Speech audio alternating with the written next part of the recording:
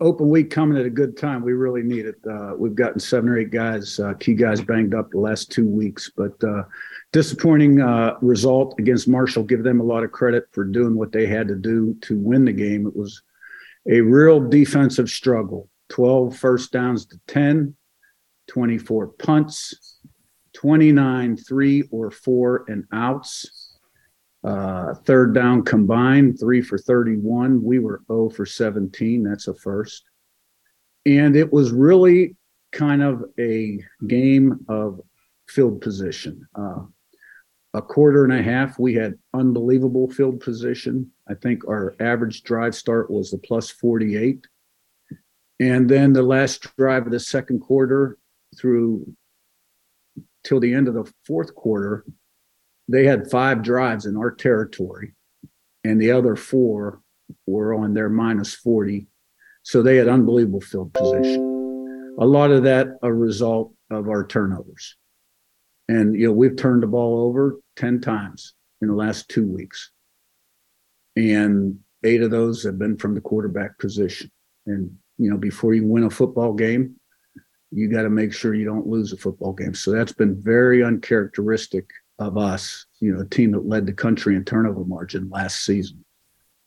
And that has really put us behind the 8 ball. Obviously, it was our 5th straight game.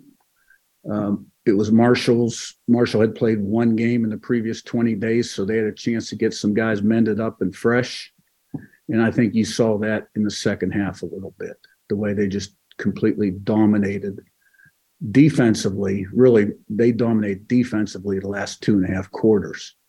But they started to get a little bit going on offense in the second half at times. I give our defense tremendous credit for keeping us in the game till the very next to the last drive with their backs against the wall.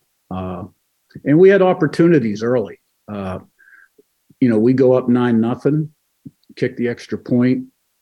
It was really loud still in the stadium. Our guys didn't hear the snap count, laid off the ball. They blocked the kick and run it back for 2 points. That was a big momentum swing. Now, the operation was very slow, too. It was 1.58. And, you're always looking for 1.2 there. So it was a slow operation also, but we had guys laid off the ball. And then, another kind of key play in this game, and there's really nothing you can do about it, is, we're up 12-2, and we're in their territory up in the second quarter, and we're going fast. They got 12 guys on the field. They're going to get a penalty. And they have a guy fake an injury, go down. It's pretty blatant. But, it's kind of an unenforceable situation where you can't really even review it.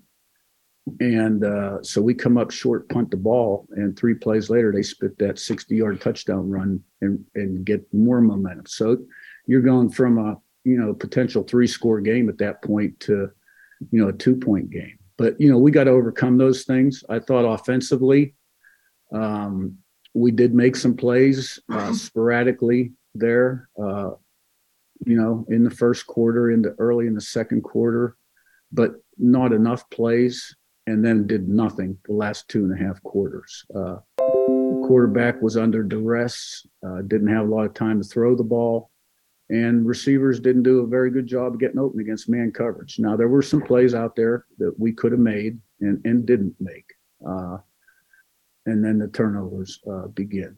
So, that was a game unlike any I've experienced really as a head coach, especially on offense. Hey, Coach, we'll start with Wayne. Hey, Coach, good morning. I know you mentioned, unfortunately, some of the injuries on Saturday may be season ending. I was wondering if you have any updates on, Tyshawn, Jalen, Sam, some of those guys who were hurt on Saturday. Yeah, I think we'll know a lot more about most of these guys next week. We're feeling pretty optimistic on most of them. And, they need this week to kind of mend up. And, as the week progresses next week, I think we'll have a clearer idea of where we stand. You mentioned, like usual in a bye week, maybe in particular this week, you won't spend a ton of time on the practice field, but what will a lot of time be spent, from a player perspective? Will it be, a lot of film review? Obviously, I know a lot of training room time as well. How do you get the best out of this week without being on the practice field a lot? Yeah, well, we're never on the field a whole bunch on an off week anyhow. We probably have 2 practices that last an hour and a half, and I suspect this week will be less than that. So, we're going to do our best to bring him back. It's been a long grind for him. We're still going to lift and meet and all that good stuff. Coaches are out recruiting today. They'll be out Friday. And as we start our preparation for Louisville. So we'll probably get on the field, a little bit this week. But, we've got to get everybody kind of rested up and rejuvenated. What you mentioned, you talked about the depth on Saturday. With some of the injuries, has your outlook for the rest of the season changed at all? Maybe compared to early in the year, just with what you guys have battled here recently. Well, I said before there were a lot of unknowns coming into this season. There were a lot of questions we had to answer about our football team. We had a lot of new people in key positions, and we were playing new teams. And the team passed the test every week for the first 5 weeks. We had some real dominant performances and some close games. And so, we are process oriented and, one day at a time, 1 week at a time.